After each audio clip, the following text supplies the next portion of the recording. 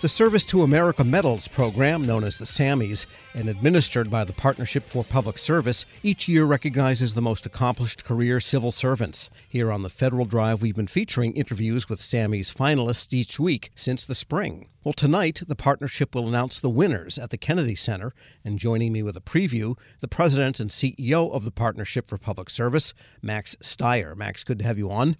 Thank you so much, Tom. You're awesome. It's amazing. You have been such a powerful voice of sharing these stories, and it's great to be back here with you. Thank you. And tonight, those attending, what can they expect to see? An amazing evening. I would never say that this is the best ever on deck because they're all so extraordinary, but it's the best ever. It really is a wonderful set of federal employees who are going to be honored here. We will have truly the top leadership of our government there to recognize them and to applaud them. And we will have an audience filled of admirers and leaders across sectors who care about effective government and will see it in real time. With all the conversation around government shutdowns, it brings really to the fore how vital it is for us to have a vibrant workforce that is represented by these honorees. And that point you made about the government leadership being there, I think that's really crucial. And will you have a good contingent of cabinet level types of people? Because I think the awards have so much more meaning to the career civil servants when the political appointees or the executives above them at the agencies are also there to acknowledge this, because it makes it that much more meaningful.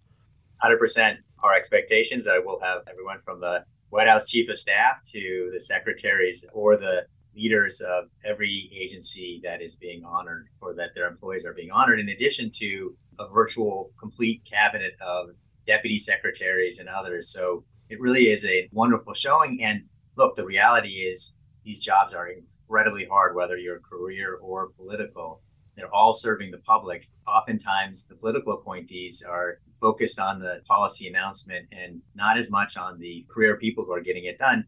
And this is a testament to their recognition about how important supporting the workforce is. So it's encouraging and exciting. Yeah, they say management is the art of getting things done working through others. So the skilled political appointees understand if they want to get their agenda done, then they have got to support the standing career staff. You're exactly right. And it's the standing staff here right now, and very importantly, investing in that next generation of federal employees. The reality is we don't have that in the pipeline right now, and it really is a leadership responsibility to invest in that future.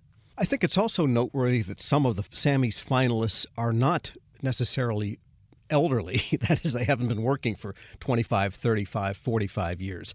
I know that I interviewed one entomologist, Dr. Schmidt-Gifforss. She's 34 years old and has done amazing work at the Agriculture Department in helping crop safety for the Northwest apple producers by engineering insects that are there to devour the bad insects, this kind of thing. Only 34 years old. It's pretty amazing. It is, and we have an emerging leaders category where we try to highlight those folks that are under the age of 35 and nonetheless have done extraordinary work. And, obviously there's the team that works for the hostage recovery office at the State Department. There's plenty of amazing folks that are younger entry in their career. I will tell you, we actually hired someone at the partnership to run our research effort who was, I believe, year one emerging leader finalist. And just yesterday, I spoke to somebody who was another finalist who's got now a senior position at OPM running the new FEB, Federal Executive Board network. So it's wonderful to see these people continue in government and perform at extraordinary levels. So you're right. I think it's a now proposition and a future proposition. We're speaking with Max Stier, President and CEO of the Partnership for Public Service, and something we usually don't do in this format, but it's probably a good idea to acknowledge the corporate support that this program gets, because otherwise it wouldn't happen, the gala wouldn't happen, the awards, pretty complicated and long process you have for choosing these people. You don't pick them personally. So who are some of the top sponsors? Thank you. And you're right. Like, the reality in the nonprofit world is you have a double bottom line. You are motivated by your mission, but you have to have the money to get it done. And we get support from individuals, from companies, from foundations, and from fee-for-service for government. On the corporate side, for SAMMys, We have everyone from Microsoft and Google on the technology side. SAIC is another huge sponsor of ours, Lockheed. And, these are companies that recognize that an effective government and, frankly, a supported civil service is fundamental to their success and to our country's success. So it's wonderful to have them. And just getting back to the awardees and the work that they do, it's kind of amazing, and you can comment on this, that this work goes on, great work in large and small mission areas, lots of leverage, and it goes on throughout the political vicissitudes, operating at almost like in another planet of the government. But the day-to-day work is extraordinary and goes on no matter what's going on down the mall from wherever they might be. Look, I think that for many Americans, when you say the federal government, they think about bickering politicians in Washington. And that is, in my view, or not just in my view, the research we've done is the heart of why there is a reduction in trust in our government, which is a real problem. And the reality of it is that, as you just suggested, we have 2 million civil servants, 80% outside the Washington, D.C. area. 40% of them are veterans. Like, these are things that most Americans don't know. And they're working very hard with difficult circumstances on behalf of the public, doing things that really matter. And once more, the shutdown activities have really brought to the fore one of the extra challenges of being a public servant, the idea that you have the sword of Damocles over your head, and you may be required to work without pay or required not to work without pay until those bickering politicians do their job. That's crazy, and it's no way to run our government, and it hurts the American public. It frankly costs more to shut the government down than to keep it open and allow the public to get the great support that they deserve. And I'm trying to remember, has there ever been a Sammy's Awards Gala during a shutdown? There was once, 2013. I will say that emotionally, it was incredibly powerful because, again, it was a embodiment of the stupidity of shutting the government down, because here you had these amazing people who were delivering incredible services to the public and being told that they could not work. Michael Lewis, in his Fifth Risk paperback volume, did a chapter on one of our Sammy's honorees who was furloughed and the loss that involved. And it's craziness. It's the same thing as burning down your own house. It really makes zero sense, and it costs us all. And occasionally some members of Congress have been at the galas that I've attended, so maybe the more of them that get over there, the less likely they'll be to take that brinkmanship type of step. One would hope, and we expect we'll have several members at least this time around too. Max Stier is president and CEO of the Partnership for Public Service. Have a great gala tonight, and we'll catch you soon.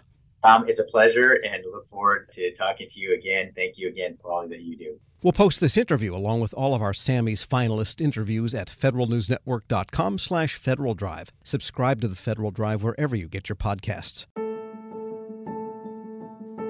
Leadership today, especially within the federal workforce, is being tested more than ever before. As the Cybersecurity and Infrastructure Security Agency's Chief People Officer, Elizabeth Comstetter sees a focus on people as absolutely crucial to her leadership style. Comstetter joined Shane Canfield, WEPA CEO, to reflect on her years of experience leading in the federal human capital space. Hello, and welcome to the Lessons in Leadership podcast. I'm your host, Shane Canfield, CEO of WEPA.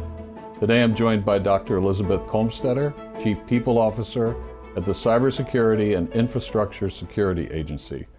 Elizabeth, welcome. Thank you. Great to be here. In your current position at CISA, one of your responsibilities is ensuring a people-first culture. Explain what that is, and what's the role of leadership in creating and shaping that culture? Yes, at CISA, really paramount to our culture is a people-first driven aspect, so that we are really looking at how do we accomplish our mission through our people.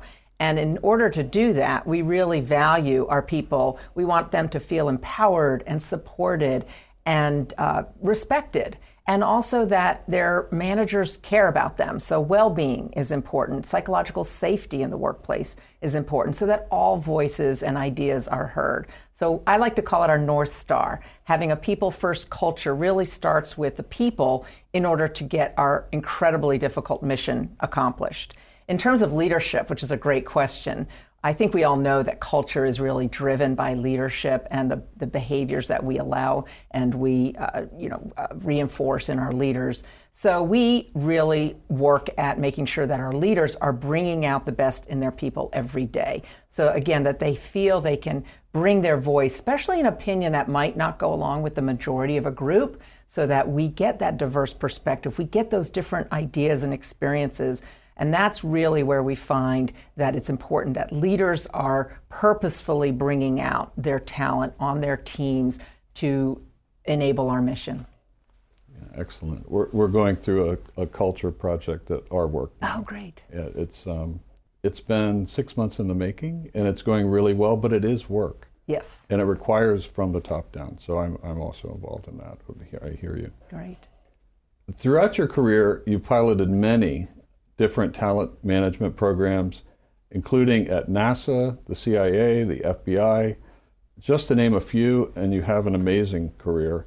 What have you learned, or how have you might have changed along the way in creating and leading those programs?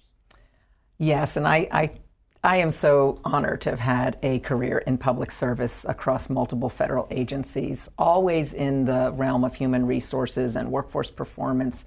And I think because I study organizations and people in them, I've come to realize, particularly in the federal government, that many of our programs are really grounded in the industrial era thinking, that this is organizationally structured in a hierarchy with boxes and lines on charts, with the center being around jobs and what do we need to get this job done in terms of skills and training.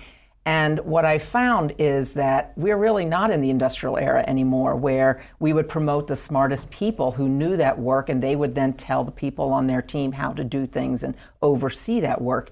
We're now in a digital era and the information era, where work gets done collaboratively across geographic boundaries and certainly across org charts. So we like to call it networks or hierarchies, and we really need to, again, unleash people so they can find those other people who are working on similar problems or have the right ideas. And so I really like to think of our work now in the talent programs being human-centered. It's more about the user and the experience than about the rules and regulations. So although we have to have rules and regulations, certainly in human resources, is that person experiencing what they need and getting what they need for their role at that time? So not so much on the job, but on the person. So for example, we're recruiting. What's the applicant experiencing? Because if they're not having a good experience with our organization from the time we're recruiting them, they're going to go work for somebody else. Same thing with like first-time supervisors. We know they need certain training, but telling them to sit in a class for 1 week and then hope a year from now they'll remember what they learned to apply, that's not really human-centered. The human-centered is, what do they need when they need it? And building modules or just-in-time training and bringing that to the people, to that user as they need it. So that's really, I think, the most important focus of talent programs today in this era, to enable the workers to be the best they can be in their roles. Excellent. New thinking. This is always an interesting question. Has there been a time when, as a leader, that you've made a mistake? And what is that? And I think most important, what did you take away from that? What did you learn from that? Well, I kind of chuckle because I think as leaders we have to learn to recognize our mistakes, admit our mistakes, and that they are opportunities to learn. And so I've had to do my own self-reflection on making mistakes and when things don't turn out the way that I expected them to. Makes me think of a time when I was at the Transportation Security Administration and I was a supervisor, and I was really embroiled with my program. I was the technical leader of it. I understood it. I'd run it for years, and I was making a briefing for a decision that had to be made about this program that was very near and dear to me. And I presented the briefing to one of the very senior people in the agency, and I think there are about 20 people in the room. And I had gone through the briefing, answered all the questions, and that leader then said, okay, I'm going to go around the room and get everybody's opinion, and then everybody gets to vote, which kind of set me aback because there were people in that room that didn't have any technical knowledge about my program. She even turned to the executive assistant there, taking notes on the meeting, and said, go ahead, and I want to hear from you. And I realized in hindsight, I had stopped listening. I had been in transmitting all of my knowledge and what I saw to be the right way, and I was not listening to different perspectives in the room because I didn't value that they were bringing any kind of input to this particular decision. And it didn't go as I had hoped, and I left very disappointed and was busy blaming the senior leader and how that meeting was conducted, that she let all these people have opinions when they didn't know, in my mind, didn't know what they were talking about. And so in reflection on that, I realize, and now as I've moved into more senior leadership positions, I realize that was a mistake, that it actually is really important to listen, especially to people who have different perspectives or at a different point in the career, not just the people who know the program or the technical really well. And so that was a mistake I made, and I realized in my own sense I wasn't listening to very different opinions, and I probably should have, because I would have learned more about what was needed for this program going forward than just leaving getting upset that it didn't go a certain way. So I've really practiced active listening. I've practiced making sure there's very different people on teams and certainly on committees or councils, that we need early careers, people new to the agency, people who haven't walked in the shoes of the technical workforce, because they're asking questions we need to hear for these programs to be successful. Excellent. Your career in talent management means your work is very closely tied to people. And even your title, Chief People Officer, what does that mean to you to be a leader in the federal system with that focus? Isn't that a great title? I just love the title Chief People Officer, and I think it's my dream job, really, to be focused on people and culture and the workforce strategy for the whole agency. And I'm just so excited to be at CISA at this point in time. We're only 4 years young as an agency, so we're really still creating who we're going to become as an agency and what is our culture and what kind of people and talent do we need to be sure we have to be successful. So it's very exciting for me to be in this role with a intentional focus on culture, because it's one of those things, if you leave it to chance and you kind of hope it goes the way you want it to, it probably won't. So by building programs, including leadership development programs, including any kind of training and learning and career growth and engagement programs and listening programs, that's what's really key for, I think, for our agency, and particularly me in this role. I think in the federal government, we got used to doing annual survey, the Federal Employee Viewpoint Survey that OPM, Office of Personnel Management, runs every year. So we would do a survey and we'd read it and we'd say, oh, this is the opinion of our people. And then we would do action plans, and then we'd roll out certain activities that we would hope would increase engagement. In this era, you can't do once a year and understand what your employees' experiences are, what they need, what's working well, and what needs to improve. We need active, ongoing listening programs. So one of the things we're doing at CISA is having more pulse surveys, having more focus groups and what we call sensing sessions, expecting our leaders to have office hours where anybody can come and just talk about what's going well, what do they need, how are things going, because we feel like it is an ongoing need to hear from our people. And I think in this role and over the years of serving, I've also realized there's never a one-size-fits-all. You know, we think certain people need certain things at certain times in their career. There's no one-size-fits-all. Neither can we also customize everything to every individual. So there's got to be a sweet spot in building really great talent programs, but also, like I said, thinking about, can we do this in modules? Can we make it a menu? Can we do it just in time as people need it so they can practice the new skill or knowledge in their role? So I think we have such great opportunity, again, with the technology that enables us to really focus on how we connect people with their work and their team to get things done in very new ways. This is always an interesting question. Is there a figure, either from your personal life, your past, somewhere in history generally, that inspired you, your leadership style, how you view leadership? There are many figures who have been very inspirational to me, but there is one that sticks out, and that's my mother, Paula Brownlee, who has been a very inspiring leader to me all my life. And I think because, first and foremost, she had a strong family and a strong career. And that's something I always wanted. And I saw her first as my mother, but then I also saw her as a leader in her career and in academia, which was her chosen field. But I always knew her family came first. And as I saw how she balanced different family needs with also a growing and more prominent career positions in leadership, that she had to balance that. And I think I learned from her that you can have both. You have to focus on different things through your career and through your life, but that you don't have to trade one for the other. I've been happily married for 32 years, and I'm a mother of twins who are almost 24 years old.